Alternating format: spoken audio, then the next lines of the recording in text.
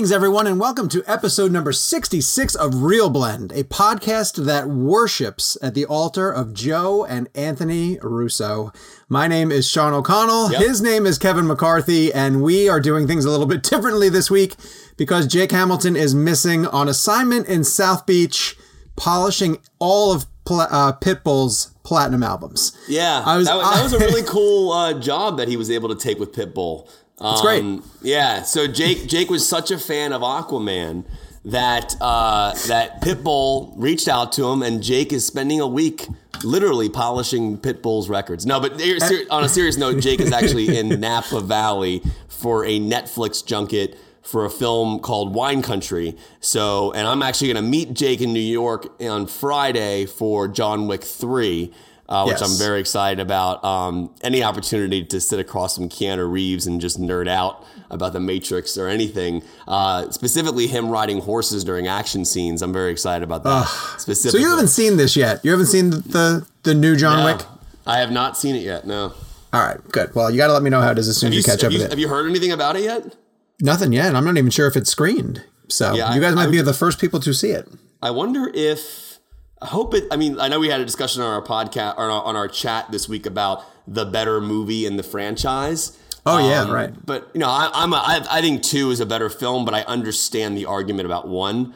But 3 looks amazing. I'm so excited. I think the Halle Berry addition's great. I love the scene in the trailer when the dogs are fighting with them, which is like this epic full circle, which is cool. Yep. So I'm looking forward to it. You guys will. So it's just Kevin and I this week. You know that we ran a poll on social media asking whether Gabe should chime in, and Gabe chiming in overwhelmingly won that poll. Like, it wasn't even close to the other options that we posted, and he still refuses to speak on the podcast. So I want everyone listening to start taking offense to this. He's just refusing to join us on the show. So Kevin and I will shoulder the load because this is Avengers Endgame week. Well, it's Endgame week is what I wanted to say. I want to make an executive decision here, and I hope Gabe can agree to do this. I don't mean to put them on the spot, but at least when we get into the Endgame review, since Gabe has seen it and Jake is not here to talk about it, Gabe, would you mind just chiming in with a couple sentences about what you thought about the movie? He doesn't have an audio. Okay. I don't think he's wired. Well, can you? But we will. Let's say this. Text Sean a couple sentences of your thoughts. Yeah, because the public wants to know Gabe's opinion. And for sure. I want to know Gabe's opinion, even though I could easily just text you myself, but I want to know it on this format. So, Gabe, do we have Jake's audio? Did Jake send audio of his take on it? His Jake's take? His Jake's take, yeah. Yes, kind of. And we're not going to be able to listen to it here in the show. Like, you're just going to include it later? That's correct. All right, then we'll sort of weigh in. Well, we'll let Jake sort of weigh in later. Anyway, it's Avengers Endgame week. We will start off with reviews as we normally do. We're going to get to some news, and then Kevin and I are going to talk at length about Avengers Endgame. I've seen it once. Kevin's been lucky enough to see it twice. We will not reveal any spoilers on this episode. This is the non-spoiler version of our take on Joe and Anthony Russo's latest Marvel movie, so you guys can listen to it clean any day that you happen to catch this podcast before you see the movie. We will reserve our deep dive into the movie for next week with potentially some fun surprises. So I'll leave it there for right now. But until we get to that, a review from Kyle David Perry, who met us at the Chicago meetup. He's awesome, by the way. Truly cool dude. Just a really good person to talk to. He was excited about Jake's comments about his style, which I know it meant a lot to him that Jake commented on his style. So shout out to Kyle, who was super nice. And invited us to his theatrical show that he was directing, and we couldn't make it to that. And instead he came to the meetup, which was incredible. That's awesome. All right, well, so he says the subject of his review is Real Friends. He says, attention movie lovers, listen up. About a year and a half ago, I was lost in a sea of podcasts and YouTube channels.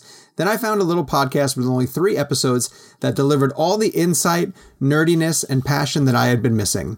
Real Blend's 3 hosts are unapologetically themselves 100% of the time. You can tell that they are all really friends, mostly by the way that they argue with each other. He's probably talking about me getting red like the Hulk while arguing Kill Bill at the Chicago meetup. There was a moment where I actually thought you were going to have a heart attack. And I'm not joking, but you were so red that I was actually getting worried. And I'm not kidding. I was like, dude, we got to calm down here, man. I can't have you having a medical emergency. Thing. No, that's an Irish thing. Irish have very short tempers and I'm Irish. Heart conditions. Oh yeah, you're pretty laid back for an Irish person. I'm wearing actually an Irish hat right now, which is awesome. Pretty sweet. Yeah. I got to meet them, and I promise that all of the genuine love they share as friends, as well as all of the arguing, is completely real. Between the guys that make the show and the lovely community on Twitter, I feel like I have so many friends who finally understand how I think. Read this as a Kevin McCarthy pun. Hey, hosts. Do you know what Kyle David Perry's favorite podcast is? It's Real Blend, he says. Dunkirk like in all caps with a lot of exclamation points. Kyle, thank you so much for the review for the show.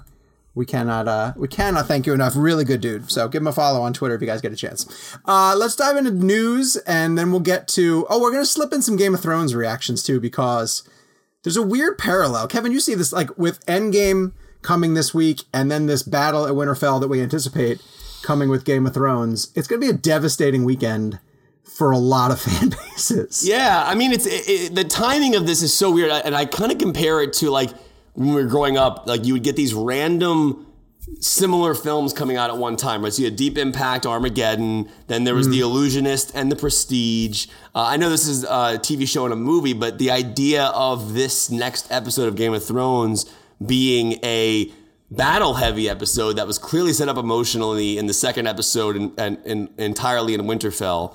We're probably going to lose some people in episode 3, which I'm assuming. And the fact that movie or that show is airing the same weekend as Avengers Endgame, which we're not confirming anything about anybody being lost in that film, but just the idea that it is the end game, is there is definitely an interesting coincidence there for sure.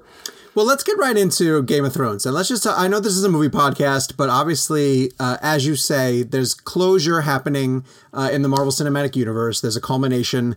That's not spoiling anything about Endgame. They've been saying that this is the last chapter in this book. And then Game of Thrones is also saying goodbye. It's funny, the X-Men franchise is kind of saying goodbye also from the way that we know it. But obviously, when you talk about Sansa, like Sophie Turner is clearly Sansa Stark more than she is Jean Grey.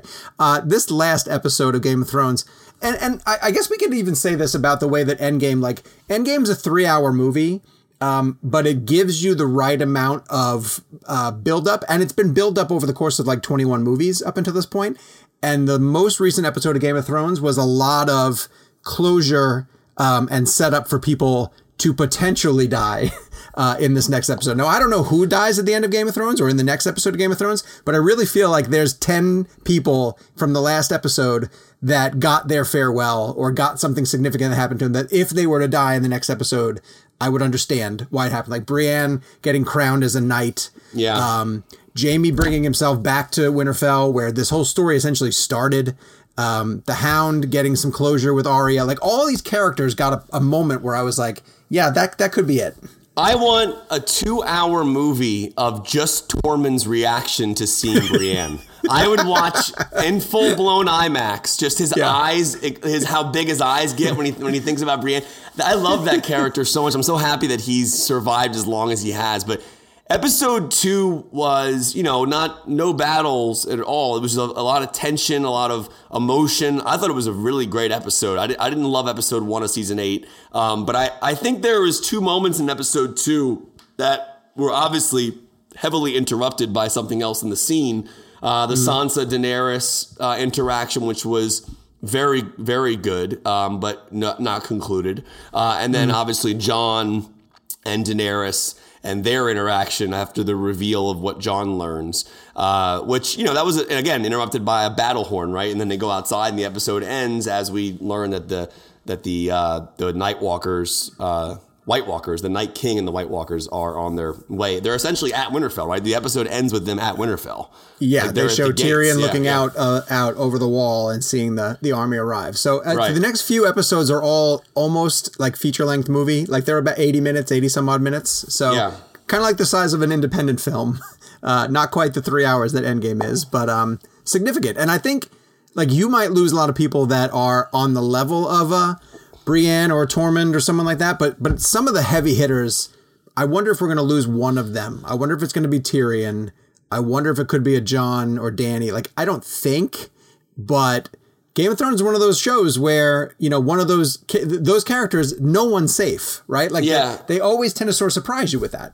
And the good thing about Game of Thrones, like you said, like we don't know. I mean, that's the thing. That's the beauty of Game of Thrones. And luckily, prior to Endgame, Sean, Jake, and Gabe and I had not read any spoilers. Luckily, and we know there are people out there who are actively spoiling films over and over again. Because I think it came out in China and London now, and people are talking about it. So I don't advise people to stay offline. I mean, with Game of Thrones, it's almost hard to, because the moment the episode ends, everyone's talking about it freely on their social media accounts. Right. I still I try to, on my end, just not spoil whatever just happened in that episode, because I think it's just not right to do. I mean, like people react during it, and I get that. But with Avengers Endgame, like, can you imagine someone walking out of that film and just spoiling everything like people do with Game of Thrones? I mean, I don't.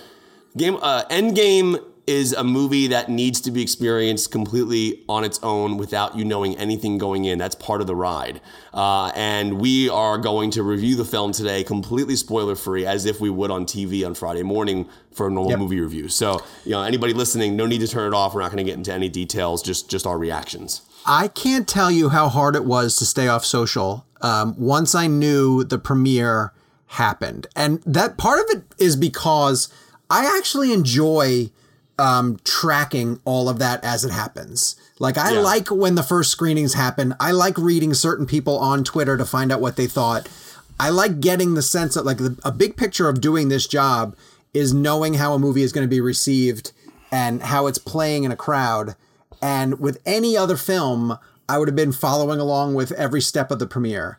But the minute that I knew that this started, I couldn't read. I just stayed off social. And dude, I so desperately wanted to know you, Eric Eisenberg from our site who does Hero Blend. I just wanted to know what you guys thought of it, like, instantly on Monday. And so all Tuesday, while I was waiting for our screening to start, I just had to stay, you know, as far away from it as possible. And it's like, it speaks to how social media is such a dominant force nowadays. And like, if I need just a distraction from a story that I'm writing or anything, I just open a tab and I just open Twitter and I just start scrolling it. Like, just as a mindless, you know, distraction sort of thing. And I couldn't on those 2 days. And it was a good reminder how paralyzing social media can be as I scan it. And it's funny because in our chat initially, and I think we all had agreed that before I was going to the premiere, I didn't know I was going to the premiere until Friday before the premiere, which was obviously a very crazy, you know, when you get that invite, you got to go. And I think we had all agreed in our chat that we were going to not open our social media accounts at all Monday or Tuesday until we had all gotten out of the film. So when I had gotten the invite to the premiere, of course, Jake and Gabe and Sean all said, we're muting our conversation. Don't even react. Don't say anything. Which was hard for me because I wanted to like talk to you guys about it, but I also wanted to respect the idea of you going into a movie not knowing what anybody had thought of it yet. And so we did that. I don't think I talked to you guys at all from the moment the premiere red carpet began and then until, Sean, you called me and when you got out of the movie with your son in the car and said it was the greatest movie you'd ever seen. And you know, it was a fun phone call because we were able to like dive into it really, each of us for the first time talking about it together. All right. Well, we will get to those reactions a little bit later in the show. There's 2 news items I want to get to, and one is a big one for you, I know for sure. The Academy Board of Governors met today. That we're recording this on Tuesday. What day is today? Tuesday? Today's Wednesday. Today's Wednesday. Doesn't matter, you guys. And they voted that. Well, they essentially did not change their eligibility rules the way that several people in the industry, most notably Steven Spielberg, was trying to spearhead a change so that films made for Netflix or made for any streaming service would not be eligible for the Academy Awards. That was strange this year with a movie like Roma, which fits the bill of what we consider to be a theatrical film. Obviously, Alfonso Cuarón pushing so hard to get a theatrical distribution as hard as he could for it. And we know that the big one coming next year or later this year is Scorsese's film, which is made for Netflix, The Irishman, has a stellar cast. We assume that if it's as good as we hope it to be, it's going to be in the Oscar consideration. And anyway, so the Academy Board did not change their eligibility rules. So as long as a movie plays for 7 days in a theater, it will be eligible to compete in the Oscars. And I think that's the right move right now. Too often the Academy sort of snap judgment decisions, and rushes ahead with something, but they bought themselves another year to at least have this conversation and see where things are going. What fascinated me about this whole discussion is, if people who've been listening to their podcast since the beginning, everyone knows that I'm very much a huge advocate of the theatrical experience. I think we all are. But I also understand change. And I also understand that there is a way that we can live in a world where both can be possible. I remember reading something, I don't want to paraphrase Nolan, but I'm a huge fan of how when movies are shot on film, 35 mil, 16 mil, 70 mil, actual celluloid. But I do understand that digital exists and that it does work for certain types of storytelling. Some filmmakers are so good that they can make digital look like film, like Sicario with Denis and Deakins. But, Nolan or somebody said something along the lines of, I'm not saying digital has to go away. It's just I just prefer film. So, but I understand that both can live in the same world. I don't know if I'm quoting him or somebody else, but it was a big filmmaker who came to that realization that we can live in a world with both, which I completely agree with. Now with Netflix, if Netflix wasn't releasing their films in theaters, then yes, I would say you cannot be eligible for an Academy Award. But I did a story on the air today about this decision and their decision to say that, yes, if a film opens up in Los Angeles County for 7 days, as you said, I think it plays 3 times a day, I think is the rule specifically, they will consider it for Academy Awards. And my anchor goes, but what about why just putting it into one city or something like that? And I'm like, well, it happens all the time with major films. Like they'll release a movie like on Christmas Day just to get an Oscar consideration in like 2 theaters in New York and LA. And then it'll go wider sometime in January. I think American Sniper did something like that. Or The Phantom Post. Thread. Phantom Thread did. The Post did. Yeah, these are Paul Thomas Anderson, Steven Spielberg, Clint Eastwood. They've been doing this for years. Yeah, major films have come out and played for the week in that time period that needed to play, and then it opened up wider to another point. So, if Netflix is going to release, films like Roma are coming out 3 weeks prior to the streaming date. So that they're already, to me, in my opinion, Netflix is going above and beyond what they need to do. They could be releasing things on day of streaming, but if you're going to release it a couple weeks before, even if you release a day of streaming, as long as you give the audience a theatrical window to go to a theater, that's all I care about. Also, the hypocrisy of the hypocrisy of the Academy. I totally understand the need to fight for the theatrical experience. And there are certain movies where above and beyond you have to fight for it.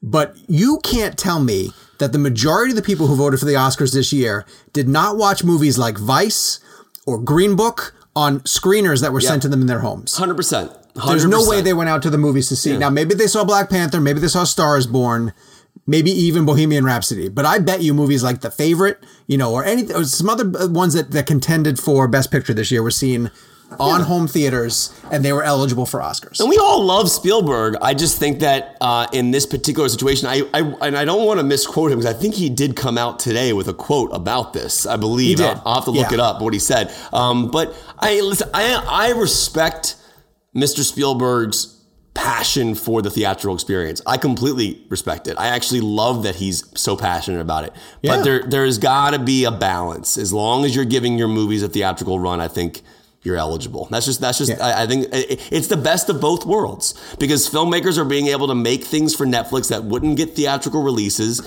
normally, and more people are being creative and creating more and more art on Netflix, which is a great and very easy. Look at Triple Frontier. I saw numbers the other day on that.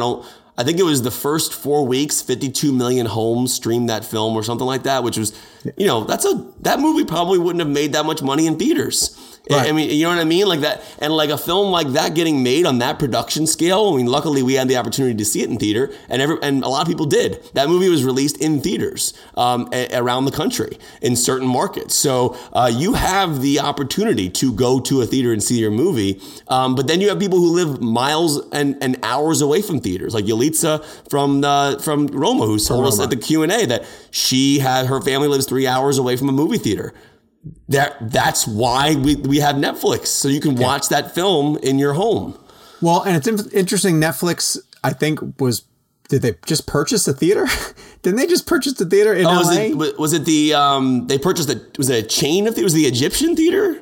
I think it might have been. Okay. And then that makes it really easy for them to program their films for a week or two if they want to, right? Exactly. Like, this is the next big step for that media giant. I have Spielberg's statement. I want to read it to you. It doesn't say anything surprising. It says exactly what you would assume Spielberg would say in this situation. He says, quote, "I want people to find their entertainment in any form or fashion that suits them. Big screen, small screen. What really matters to me is a great story, and everyone should have access to great stories. However, I feel people need to have the opportunity to leave the safe and familiar of their lives and go to a place where they can sit in the company of others and have a shared experience. Cry together, laugh together, be afraid together, so that when it's over, they might feel a little less like strangers. I want to see the survival of movie theaters. I want the theatrical experience to remain relevant in our culture." Perfect. Exactly. That's it. Yeah. That's it. Yeah. That's it. I respect it. I respect the passion. I will always go to a theater. That's my choice. And I have that choice with Netflix. And you're not alone. Yeah. Imagine seeing Endgame on Netflix. No, I mean, Endgame is, and I've watched Infinity War a bunch of times on Netflix, and it's been great, but it's also after I experienced it in the theater 3 or 4 times. You know what I mean? Like Endgame, oh man, Endgame in a theater of crowded audiences is unreal. I'm going for a 3rd time next week, and the movie's 3 hours long. I mean, there's something about the theatrical experience. This is an event movie. It's crazy. I'm so excited for people to see it this weekend. Before we get to that, I want to talk really quickly about Kevin Feige mentioning that this phase 3 of movies doesn't necessarily end with Endgame, that it ends with Spider-Man Far From Home. And I'm deeply confused by that. And I'm not going to say anything about Endgame at all.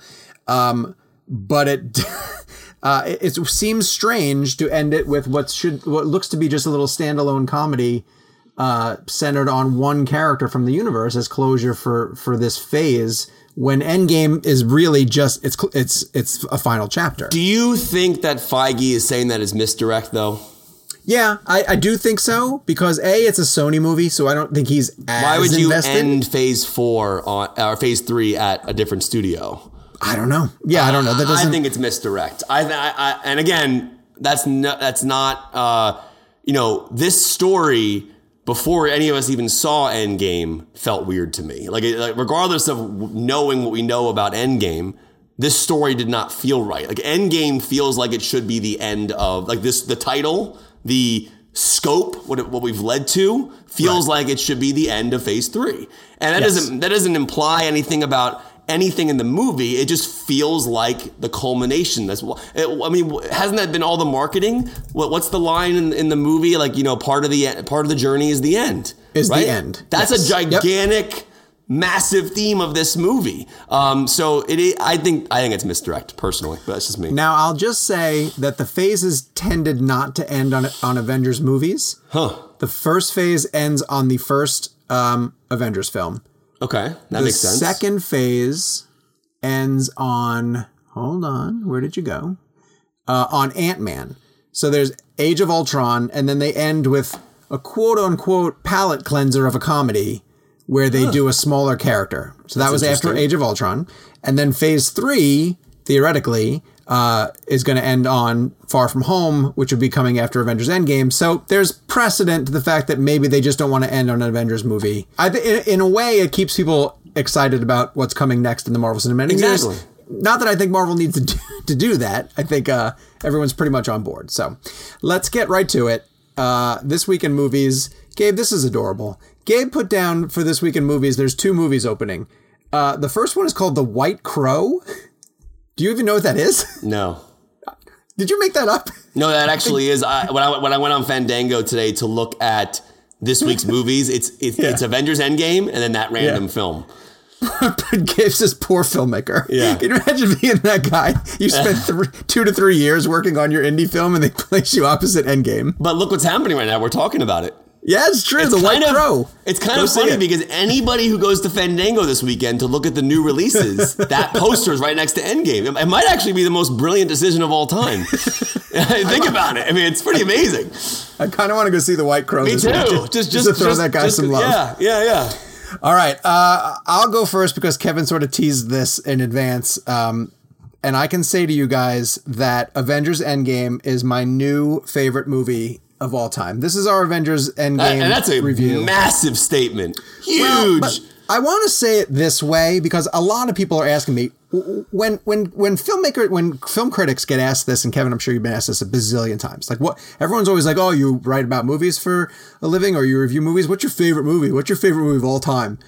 And so you come up with a textbook answer. Kevin's yours is probably Terminator 2, right? You probably tell people T2. Terminator 2. Yeah. I tell people Die Hard. I've told people Die Hard pretty much my entire life. That movie has had a 30-year run at the top of the leaderboard. So when I tell you that I'm replacing it, that from now on, when I'm asked this, that I'm saying it's Avengers Endgame, it doesn't mean I'm saying that Avengers Endgame is a better movie than Die Hard, or that like I don't even really. And Kevin and I had this conversation this whole week about comparing movies, and that it's not fair to compare movies. I don't really think that Die Hard in 1988 was trying to do what Avengers Endgame is doing in 2019. So to me, I love them both so very much. But my new answer for my favorite movie of all time is Avengers Endgame. Because, and there's nothing wrong with that. Like you don't need to defend that. Like there is.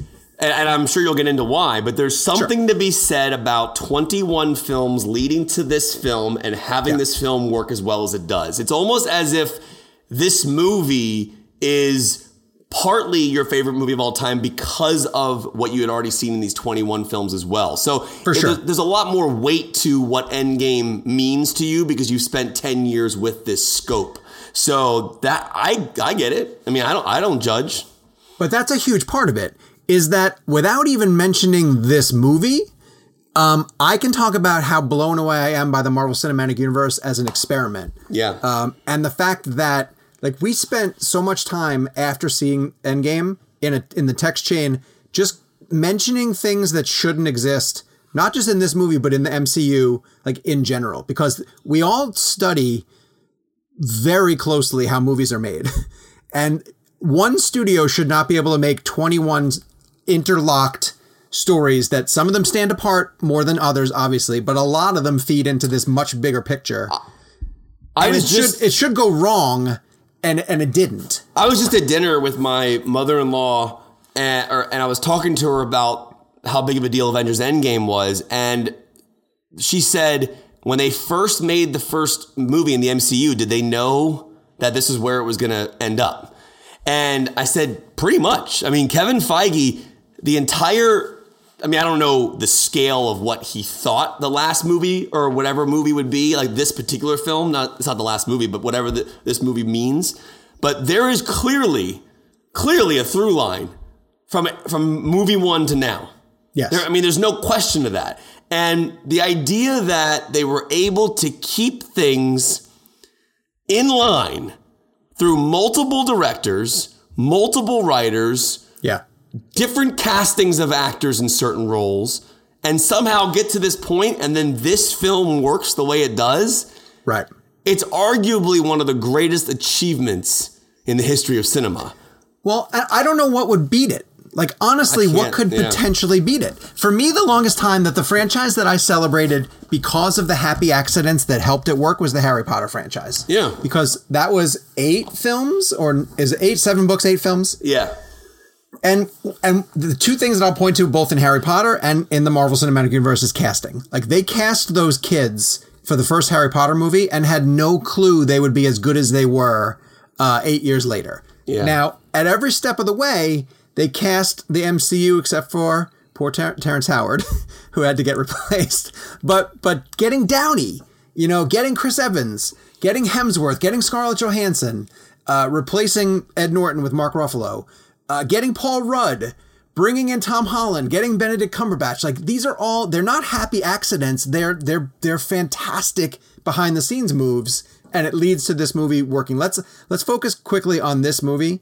And every actor, by the way, one thing about these movies that's brilliant is that they are all great actors. Like Downey Jr. is a phenomenal actor. Like a superhero film is sometimes put into a strange box of not being taken too seriously. But with the Russo brothers have done a brilliant job of grounding these movies. Winter Soldier is one of the most grounded films I've ever seen, and it's a superhero movie. And, you know, in the same vein as Dark Knight, where it just felt like real. And the idea that we watch a film like Avengers Endgame and Infinity War with a gigantic purple character and somehow still feel that this could be real. Like, there's nothing in Avengers Endgame that in my opinion, took me out of suspension of disbelief. I was always with them and with these characters in the emotional stakes and moments they were going through. Do you think Downey's just playing Downey, though? Or is he... No, I see. Again, and we can't really get into anything specific, but the emotional arc of Iron Man... there's something I told you yesterday over the phone, which I'm not going to repeat now, but the arcs of some of these characters. You remember what I told you about? Yeah. Yep. So that, to me, that particular thing I'm referring to is, in my opinion, the reason why he's not playing Downey Jr. I think it's a much more...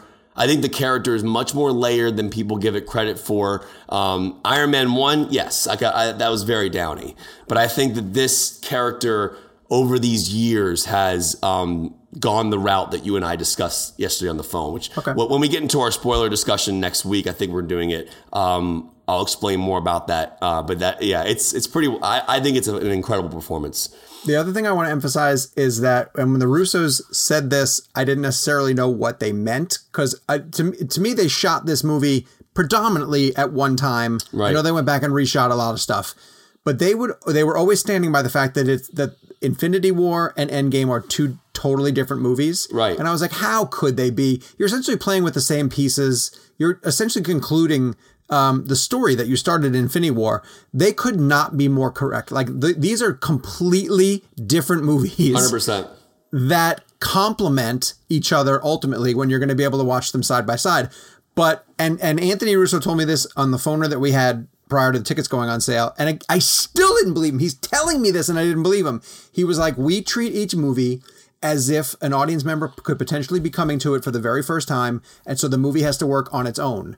And someone asked me today, they're like, can I watch this movie if the only other one I've seen is Infinity War? And I was like, yeah, of course you can. You might not appreciate it as much because there's a lot of deep dive stuff in it that's aimed at Marvel fans. But this, you could step into this as your first one. It'd be a mistake, but you could still follow everything that's happening in this Oddly enough, that's an interesting thing to think about, because it's one of those things where, yes, the movie does work on its own, but the impact of these 10 years is huge, massive. I mean, we're talking about, trust me, like the 10 years of 21 films that led up to this movie, you are being rewarded for being a Marvel fan. Emotionally, everything is there. Yes, my mom or dad, if they haven't, they've seen these movies, but let's say someone went and just saw Infinity War. Sure, the movie works. The movie itself is a story on its own. There is a story in Endgame that does work, but the scale and scope of what Feige and everybody has kind of made over these last 21 films really is just laid out here for you. It's amazing. Now, you've always said Winter Soldier is your favorite MCU movie. Yeah. Did this replace it? No, what's interesting, like right now, right now, my top 5 MCU films out of order are Winter Soldier, Endgame, Infinity War, Civil War, and then Iron Man 1. So I am not ready to rank Endgame yet in that. So it's top 5, no question. Sure. That's not even the question. It's the question of whether or not I think it's better than Winter Soldier. Winter Soldier was, and I've rewatched it recently, just blew my mind. But also Winter Soldier is a very condensed, very simple, very one-track storyline. So it's interesting to me again, we're talking about comparing. So earlier in the week, we were having an argument on Twitter or text about comparing Breaking Bad and Game of Thrones and how we were arguing about that. But So Winter Soldier, it couldn't be more different than Endgame. And yeah, I don't know yet. I'm going for a third time on Tuesday. I will say this. The second viewing of Endgame was as rewarding as the second viewing of a film like Us, where once you kind of know what the scope of Endgame is and what Endgame is about and what is going on in Endgame, the second viewing is so much more relaxing because then you're not nervous anymore. You know what I mean? Like you're the first viewing of Endgame, and I'm sure Sean, you agree.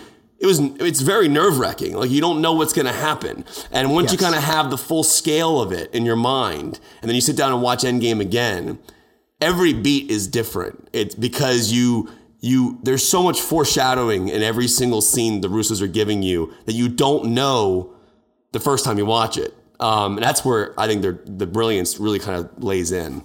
Has it surpassed Us as your favorite movie this year? They're both tied at number one right now, actually. Oh my god! You're gonna have but I mean, we're also discussing. I've only given 2 5s this year, Us and this. I mean, it's almost May. I mean, I usually only give about 5 a year, maybe, depending on the year. I don't know what else will reach a 5. I mean, maybe Quentin's movie. I don't know. I have no idea. I haven't seen it yet. Quentin's movie has a shot. Yeah, but right now, Endgame and Us, they're battling for my number one spot. PJ says that he watched me watch this movie with my mouth hanging open, and he said, and I didn't even know I was doing this. I just kept repeating to myself, "Oh my god! Oh my god! Oh my god!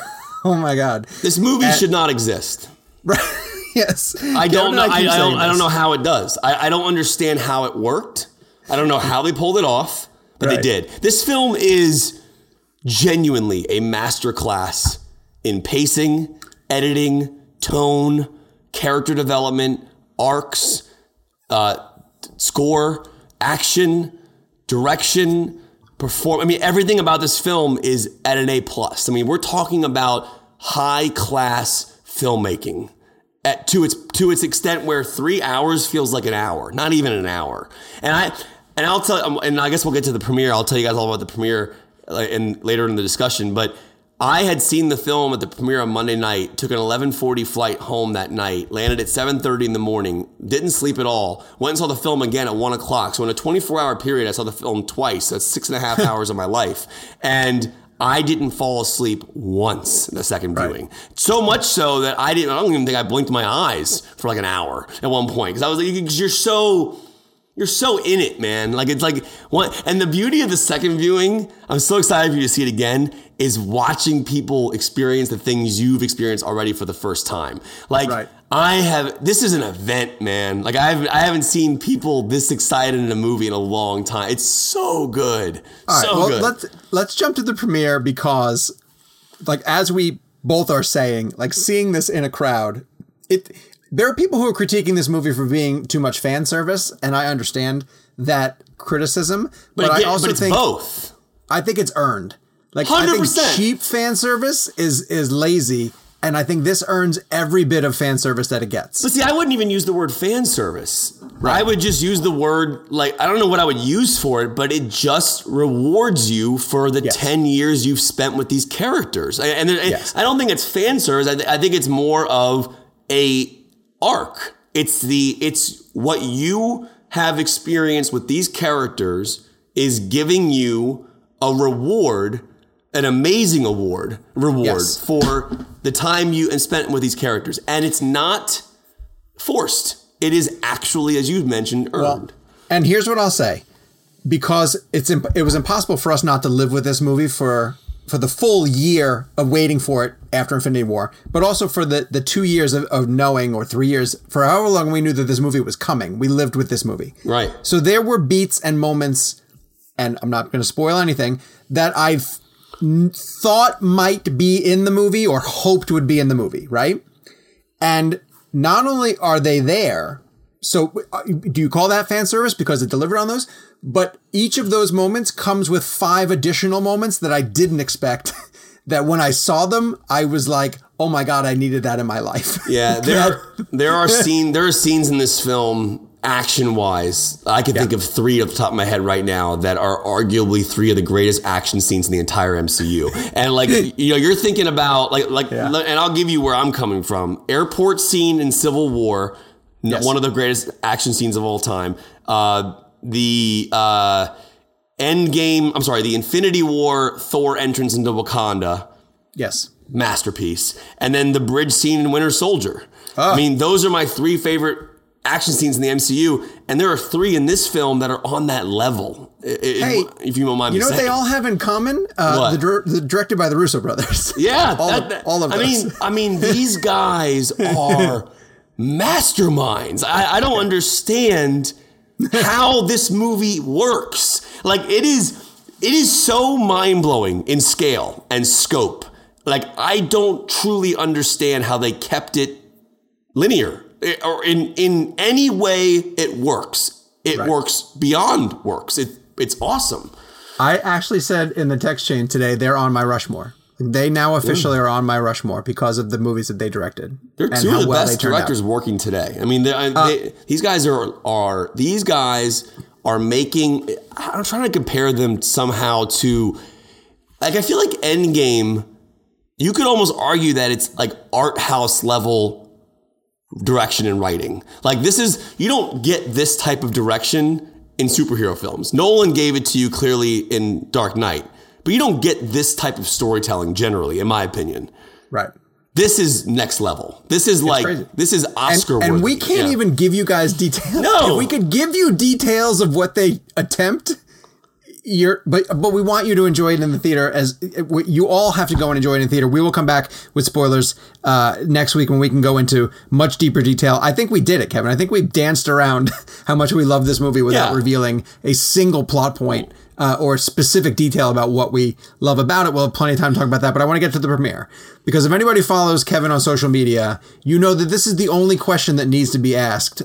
Did you own that Captain Marvel jacket beforehand? Or did you get it the minute you knew you were going to the premiere? So shout out to my wife. So when I went to Infinity War, I wore an General Avengers suit that had like everybody on it. Cap, Spidey. It was awesome. But I also felt, looking back at those photos, that with the pants, it looked a little pajama-esque, which it does. So I didn't find out that I was getting invited to the premiere until Friday. So I get a text on Friday at 5 o'clock going, there's a ticket that you can come to the premiere. And I'm like, well, I probably booked my flight 30 seconds later. It wasn't even a question. And, that required a lot of time on my part in the sense of like flying out Easter Sunday. It was a lot. It was a lot to juggle with my work schedule, but my bosses were so cool about it. And I was live Monday morning from LA. Then I landed back on Tuesday on a red eye. I didn't miss any work, which is crazy. That's crazy. Yeah. And so the suit, Lauren and I were on Amazon, and I was either going to get the Spider-Man suit or the Cap suit. And I was like, the Russos Cap's their favorite character. And Cap and we knew he was going to be a gigantic part of Endgame. I mean, that's not a spoiler. He's in the trailer a lot. Captain America is one of the original Avengers, so yes, you're going to get a lot of Captain America in this film. And so, like, I just thought that was the perfect suit to get, and so to make it less pajama-y, I just got actual black tuxedo pants with some red chucks, and then put the suit on. And my goal, I wanted to find Evans, right? I wanted to find Evans and get a photo with him with my suit on, but and I eventually did find him. But the premiere was actually super calm. It was a very interesting experience. Like, I've been to premieres before. Infinity War was gigantic. Infinity War was 3 theaters. It was like the Oscars theater, the El Capitan, and the TCL Chinese theater. This was just the convention center. And from what I understand, I think it was only 2,000 people. I think that was it. And you walked in, and there was this gigantic spinning Avengers A with the world premiere. And I met this gentleman named Boss Logic, who's like a genius Photoshop guy who works on these amazing posters. And Gyllenhaal's talked about him a lot before, so is Ryan Reynolds. He takes a lot. We cover his stuff on Cinema Blend all the time. He's amazing. So he actually got he got to do an official poster for Marvel for this movie. Yeah, cool. And so I ran into him. I didn't know what he looked like. I actually had to be introduced to him because, he's his picture of himself isn't part of his profile picture. It's like some animated thing. So he was cool. Talked to him for a little bit. And then you got to go on this platform and take a photo in front of the big A. And then there was like a circular purple carpet. I believe it was purple. Yeah. And the actors would enter from behind the carpet and then walk, do their interviews, and then they would exit to the left of where I was. So anybody who was standing in this next section that I walked over to would theoretically see every actor who walked by. It wasn't like closed off. I mean, if you were in the building, you were in the building. You were part of the event.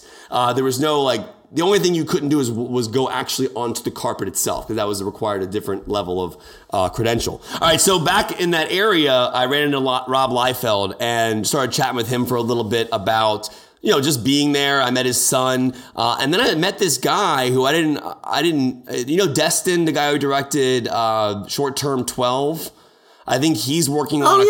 I think he's working on a current Marvel film. Has that been announced? Okay, all right. Then we discussed that for a little bit, and then I ran into Michael Giacchino. It was crazy because if Michael Giacchino comes up and I'm talking to him about his Star Trek theme. I mean, everybody. It's weird being in a situation like that because it's people that you admire so much just casually walking by. Right. Evans walks by, Downey Jr. walks by, Hemsworth walks by, Kevin Smith walks by. Dwight Howard walks by. It was a very random group of people that are just gigantically famous. Miley Cyrus walked right by me. I got a photo with her and Liam Hemsworth. It was just a crazy experience. But being in that area, you obviously I wanted to run into Evans, and thankfully he saw my suit and he was super excited about it. We took a quick little shot. And then Kevin Smith and I chatted for a little while, and him and I went up the escalator together to go into the theater. And there was this crazy moment where, so Kevin Smith is somebody that I'm obsessed with. Growing up, Jay and Silent Bob Strike Back, Mallrats, Clerks, Dogma, Chasing Amy. Mallrats was one of my favorite movies of all time. And so just being able to even be in a situation where him and I are talking is surreal to me. And it's funny because his daughter was there, Harley Quinn Smith, and at one point, Kevin Smith and I were talking for so long that she had to come over and say, "Dad, we got to go into the movie." Because, at one point, this movie is supposed to start at 6:00, and it's 6:20 now, but Chris Evans and Robert Downey Jr. are just now entering the carpet for photos. So they're not going to start the movie without them. Right. So we know we had a little more time. So I chatted with Kevin Smith for a while, and then eventually security was saying, "Hey, you guys need to get upstairs and go into the theater." And you have assigned seats. Now, the cool thing about this premiere was it's only one theater. They built a gigantic theater in the convention center, and everybody who was watching the movie, including the cast, was sitting in that theater with you while you watched it, which was surreal. And so Kevin Smith and I and his daughter take the escalator up, and we get to the top of the escalator to walk into the entrance of the theater. And right 10 feet in front of us is Downey Jr. and Evans hugging. It was this crazy. And I'm sitting here with one of my heroes, Kevin Smith, as a director, and then we both just start geeking out that Robert Downey Jr. is sitting right in front of us. It was also really cool talking to Kevin Smith about the Stan Lee cameo in Captain Marvel and that full circle scope of him having the Mallrats script. And obviously Mallrats is still my favorite cameo that Stan Lee ever did. That scene with Jason Lee, obviously on top of the mall bridge area. And so it was just surreal. I want to bring up a Kevin Smith bit, and it's a safe bit. Don't worry. He knows you for this reason. Kevin Smith knows you because over the years, every time you've interviewed Matt Damon and Ben Affleck, you bring up the Good Will Hunting 2 joke. The greatest bit ever. Yeah. But what you might not have known, I don't think you knew this until he told you this. People keep showing him you doing that bit. Yeah, and he admires how much you love that bit and keep doing it to them. Well, I tweeted that to him over and over. Every time I interview Matt Damon, no matter how serious the film was, the first time I ever did it was Contagion, which was a horrifically serious film. And I'm like, dude, Good Will Hunting 2. I don't know what we're gonna do, Will. What are we gonna like the applesauce and like he's like making fun of Ben Affleck's like frosted hair. I remember like it was like just like so surreal. I think he called it frosted tips, right? Because like it wasn't his hair like blondish or something like that. Like it was like it's terrible. Yeah, but he was making fun of it. And so over the years, it was cool to like run into him in that setting. And you know what's funny about that is 20 minutes prior to that, Matt Damon walked by and I said hi to him. And then Kevin's. I mean, I'm name dropping, but this is how surreal this was. So think about it from my perspective as somebody who grew up watching Kevin Smith's movies, just to be able to sit there and talk to him, and then walk up an escalator together to walk into a premiere for one of the most anticipated movies of all time, if not the most anticipated movie of all time. So we're upstairs. So at that point, I had talked to Rob Liefeld. I saw Chris Evans. I saw Matt Damon. I saw Bradley Cooper. I saw everybody. I said hi to Denai Guerrera. Denai Guerrera, by the way, when she walked by, the first thing I said to her was, "I love that moment in Infinity War when you give Ruffalo that stare down as he comes by, and remember like when Hulk, Iron Hulk, like falls over and she does that." It's really funny. I saw her, Michael Giacchino. I talked to him for a little bit. So we get upstairs. At this point, it's premiere time. Like we have to get in the theater. So I go to the area where you have to. They give you like a little bag for your cell phone. And you drop your cell phone into this bag and lock it up, and you can hold your phone with you, but it's in a locked bag. Very similar to how they like a clothing store when they like lock your clothes. That's pretty cool. Yeah, it's cool. And they did the same thing for Infinity War. So as I'm sitting there, Brolin walks by, and like Brolin, I've been lucky enough to get to know him through interviews over the years. Like comes up and gives me like two big, gigantic hugs. Thanos. Actually, Thanos. At the Endgame premiere. Yeah, and then hugged by Thanos. So then you walk in the theater and you have a badge and it tells you where your seat was. I was section like 413, row TT or whatever it was, and because it's such a small premiere and there's only one theater, you're looking for your seats while the actors are looking for their seats. So then I run into Brolin again, and he gives me another hug, and like we're trying to find our seats, and he's going down where the cast is. I'm going up like a little bit further up to the top and the right, and I see Chris Pratt walking around, and like it was surreal. Like I mean, the word, and then to be in that theater, and there was no cast introduction, just Bob Iger. Bob Iger came out, introduced the movie, and then said essentially roll it, and like Palpatine style, just rolled it. And it was just rolled. And then the theater went dark, and thankfully people respected and didn't have to clap every 5 seconds that an actor came on screen. At first, like when you see the Marvel logo, everyone's clapping and cheering, but for the next 3 hours, everyone was kind of just glued to the screen. And but there are beats. Okay, so we can't mention obviously what they were. We will not mention. But how did some of the scenes, the big scenes, play? Huge. I mean, it was. But oddly enough, I saw it the next day at a press screening, and it played just as big.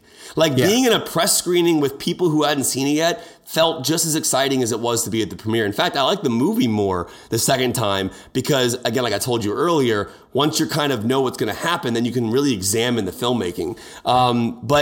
And then the movie ends, and they didn't. And then the cast takes the stage, and they put the 6 original Avengers in front: Evans, Downey, Scarlett, and they all give a speech. Evans says he cried 6 times in the movie. Hemsworth said he cried even more, and it was just crazy to be in that room. And then Kevin Feige gave a speech, and Joe Russo talked a little bit, and this premiere was so. I don't know, it just felt intimate for some reason. Like this one in particular felt very intimate. It was, I'm very lucky to have been in that room. And I remember leaving there and texting with someone as I left the theater on my plane ride home, because I went right to the plane at 11:40 and the movie ended at like 9:45 and I barely made it. But I was just like, we were just in that room with that cast watching this film and none of them had seen it. I mean, Joe Russo tweeted out yesterday a picture of him himself and his 2 daughters. And I think his tweet was that these are the only 2 castmates who had seen Endgame before the premiere. Right. So I can tell you crazy from being on the set of it, the scene that we watched them film was the Avengers arriving in Wakanda for the first time when they had an injured Vision and they were leaving the fight with Wanda and Vision in the first bit of Thanos' Dark Order. This is Infinity War. For Infinity War. And when you're on the set, it's in Atlanta and it's all green screen. So I was thinking about this because I'm thinking about what you're saying, and these guys seeing it for the first time. If I think about that scene in the movie where they basically paint digitally all of Wakanda around them, the actors don't see that. They're not seeing it at all. Like, they can envision it kind of, but until they see the finished work, they don't even understand the scope of what they shot for the most part, right? And that's so what they're seeing it for the first time. It's blowing them away. And that's what's surreal for me about experiencing that film in that setting, because like you said, like I don't even think a lot of the actors knew how certain aspects of this movie ended, because you think about the scope of Endgame. Endgame is juggling dozens and dozens of characters, and I just don't really truly understand how this film even works. It's like a magic trick. Like it truly is. Like, I don't know how they pulled it off, but they did. It's unreal. What? Well, Gabe had a really funny line in the chat. He says, currently right now in wine country, Jake Hamilton is shouting at a group of socialites sipping their wine and getting ready to review the new Netflix comedy. He's screaming, "I quit," knowing that we are gushing about Endgame because Jake, I'm not going to say Jake didn't like it. Because I think he did. He just doesn't love Endgame. And we made sure that he had a chance to defend himself and at least voice his opinion on Endgame for this episode that he was going to miss.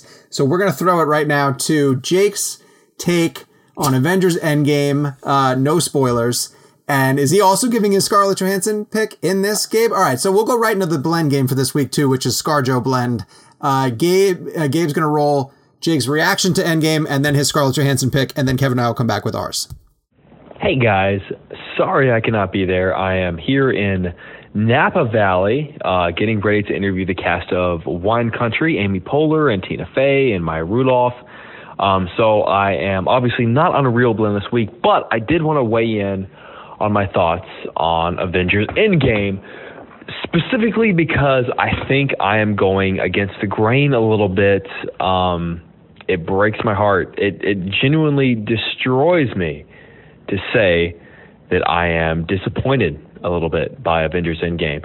Did not dislike it by any stretch of the imagination, but there are a lot of aspects of the film that genuinely kept me from loving it. I guess if I were to give it any kind of a review, I would say that it was okay. I thought it was fine.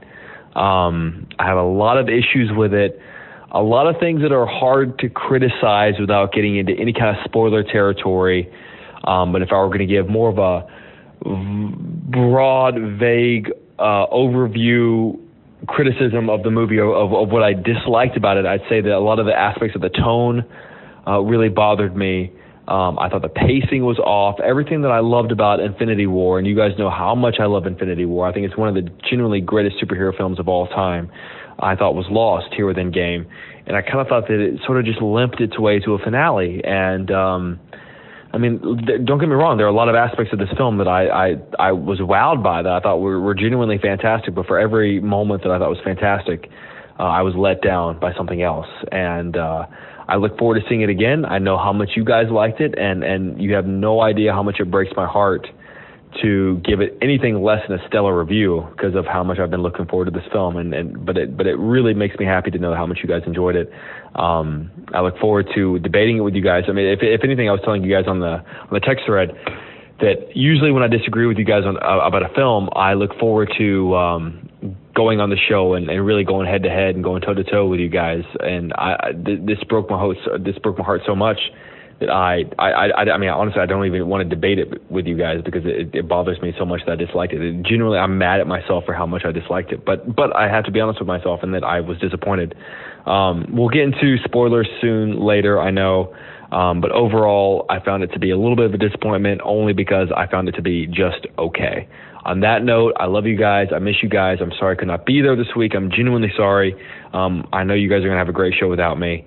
And I will talk to you soon. I'll see you guys next week. Bye. Bye-bye.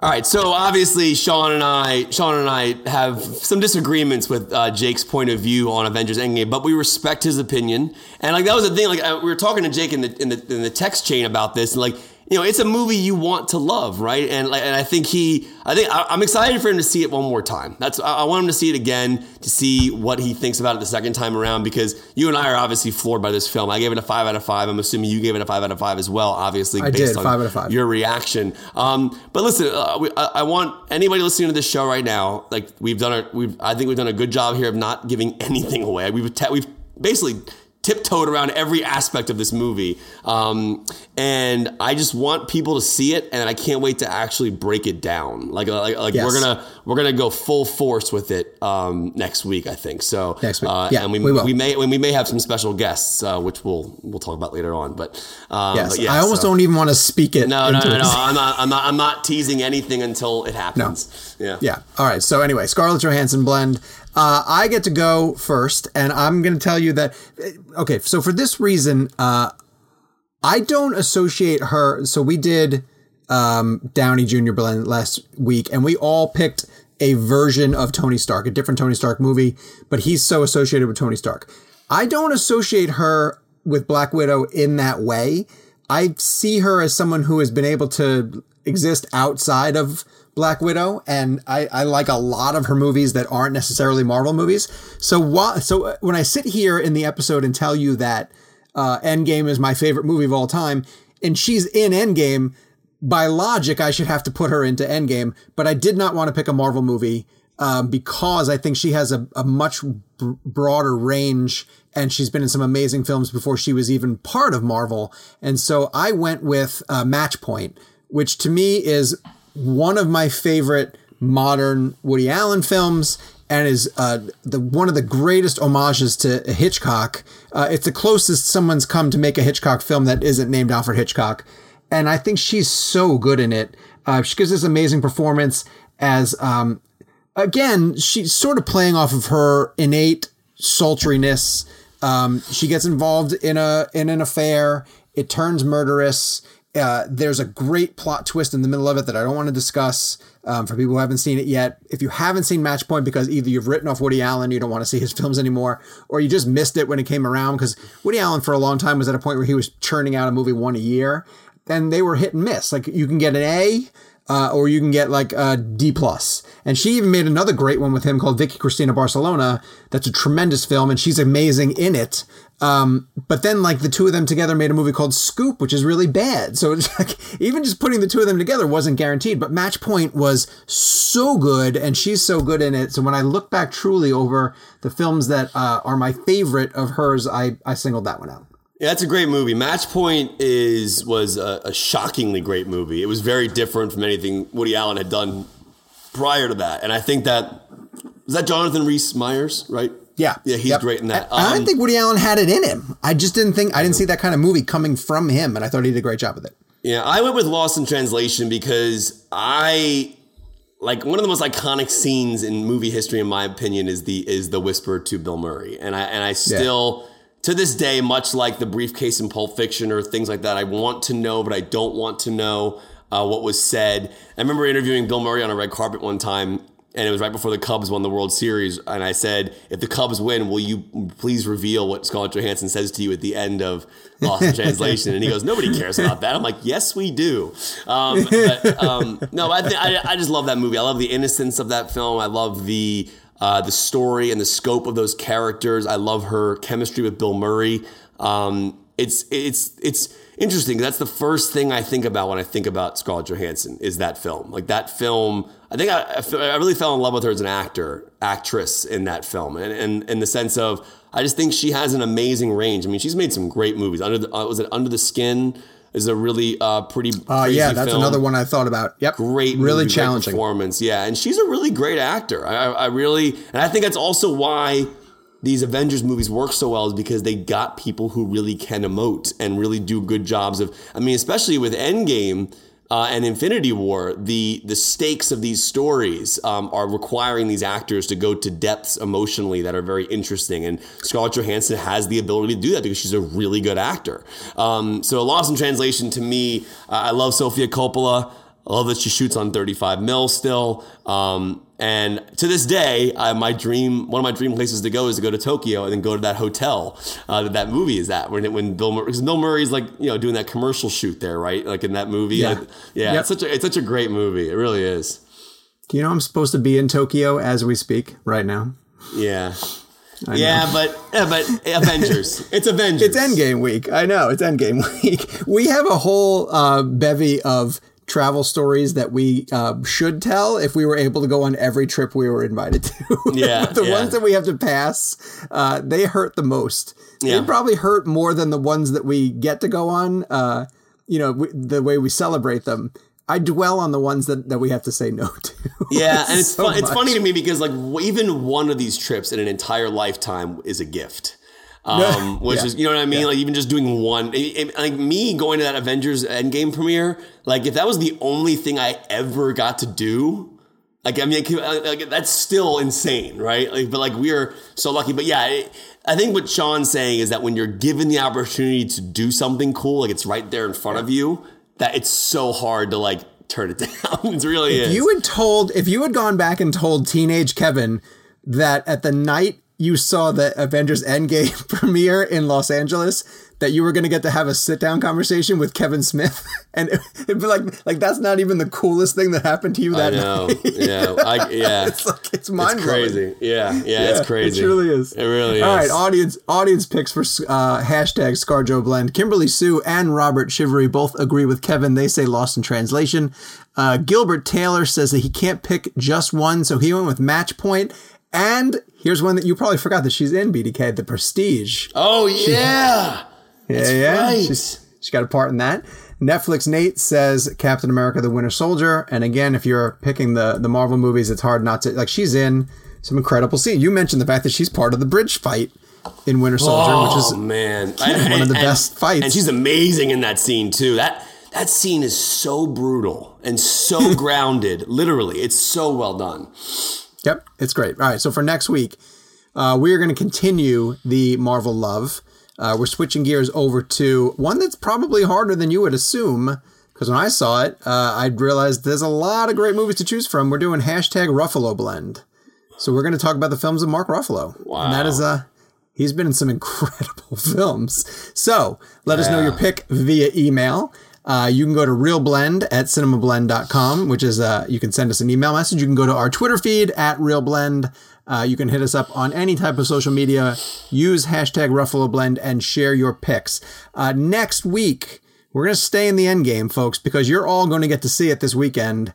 I pray that most of the people listening to the podcast this week got tickets. It's amazing to me that AMC Theaters is turning several locations into 24-hour theaters. Yeah. Be kind to the employees there. You're all excited. They are going to be working long hours to keep everything organized. Listen, we've waited a very long time for this movie. It's here. Celebrate it. Enjoy it. But, like one of my friends got tickets to an 11:45 screening on Thursday. And he's like, this thing's not going to get out till 3:00 in the morning. Like, is it worth it? And I'm like, dude, it is. It is. But I do understand that, like, it's not the best scenario to see a movie like this. Yeah. But also at the same time, if we didn't make it clear in this episode, you got to try to get there opening weekend because people are going to want to talk about this, and you can only avoid spoilers on a movie like this for so long. Like sooner or later, something's going to get out and you're going to hear something you didn't want to hear. You want to see it in the movie. So, hey, Sean, I was just curious if you, I don't know if Gabe got this. Did you guys get Thanos' pick for ScarJoeBlend? We made it an hour and 10 minutes into the show without Kevin. I just want to mention just the two of us. I'm just surprised that Gabe didn't tell you about the text that Thanos sent about Scarlett Johansson's, his favorite Scarlett Johansson movie. Thanos' favorite Scarlett Johansson. It's got to be something with Snap. What is it? Iron Thanos 2. What? Iron Man 2, Iron Thanos 2. No. Come on, it's perfect. Come on, do better. You can do better than that. Dude, I'm on no sleep, man. That's the best you're getting from me this week in regards to puns. That's all I have. All right, so this has been episode number 66. Jakey, we miss you. Come on back. We will be back next week with a spoiler-filled discussion of Avengers Endgame. And as always, until then, Dunkirk.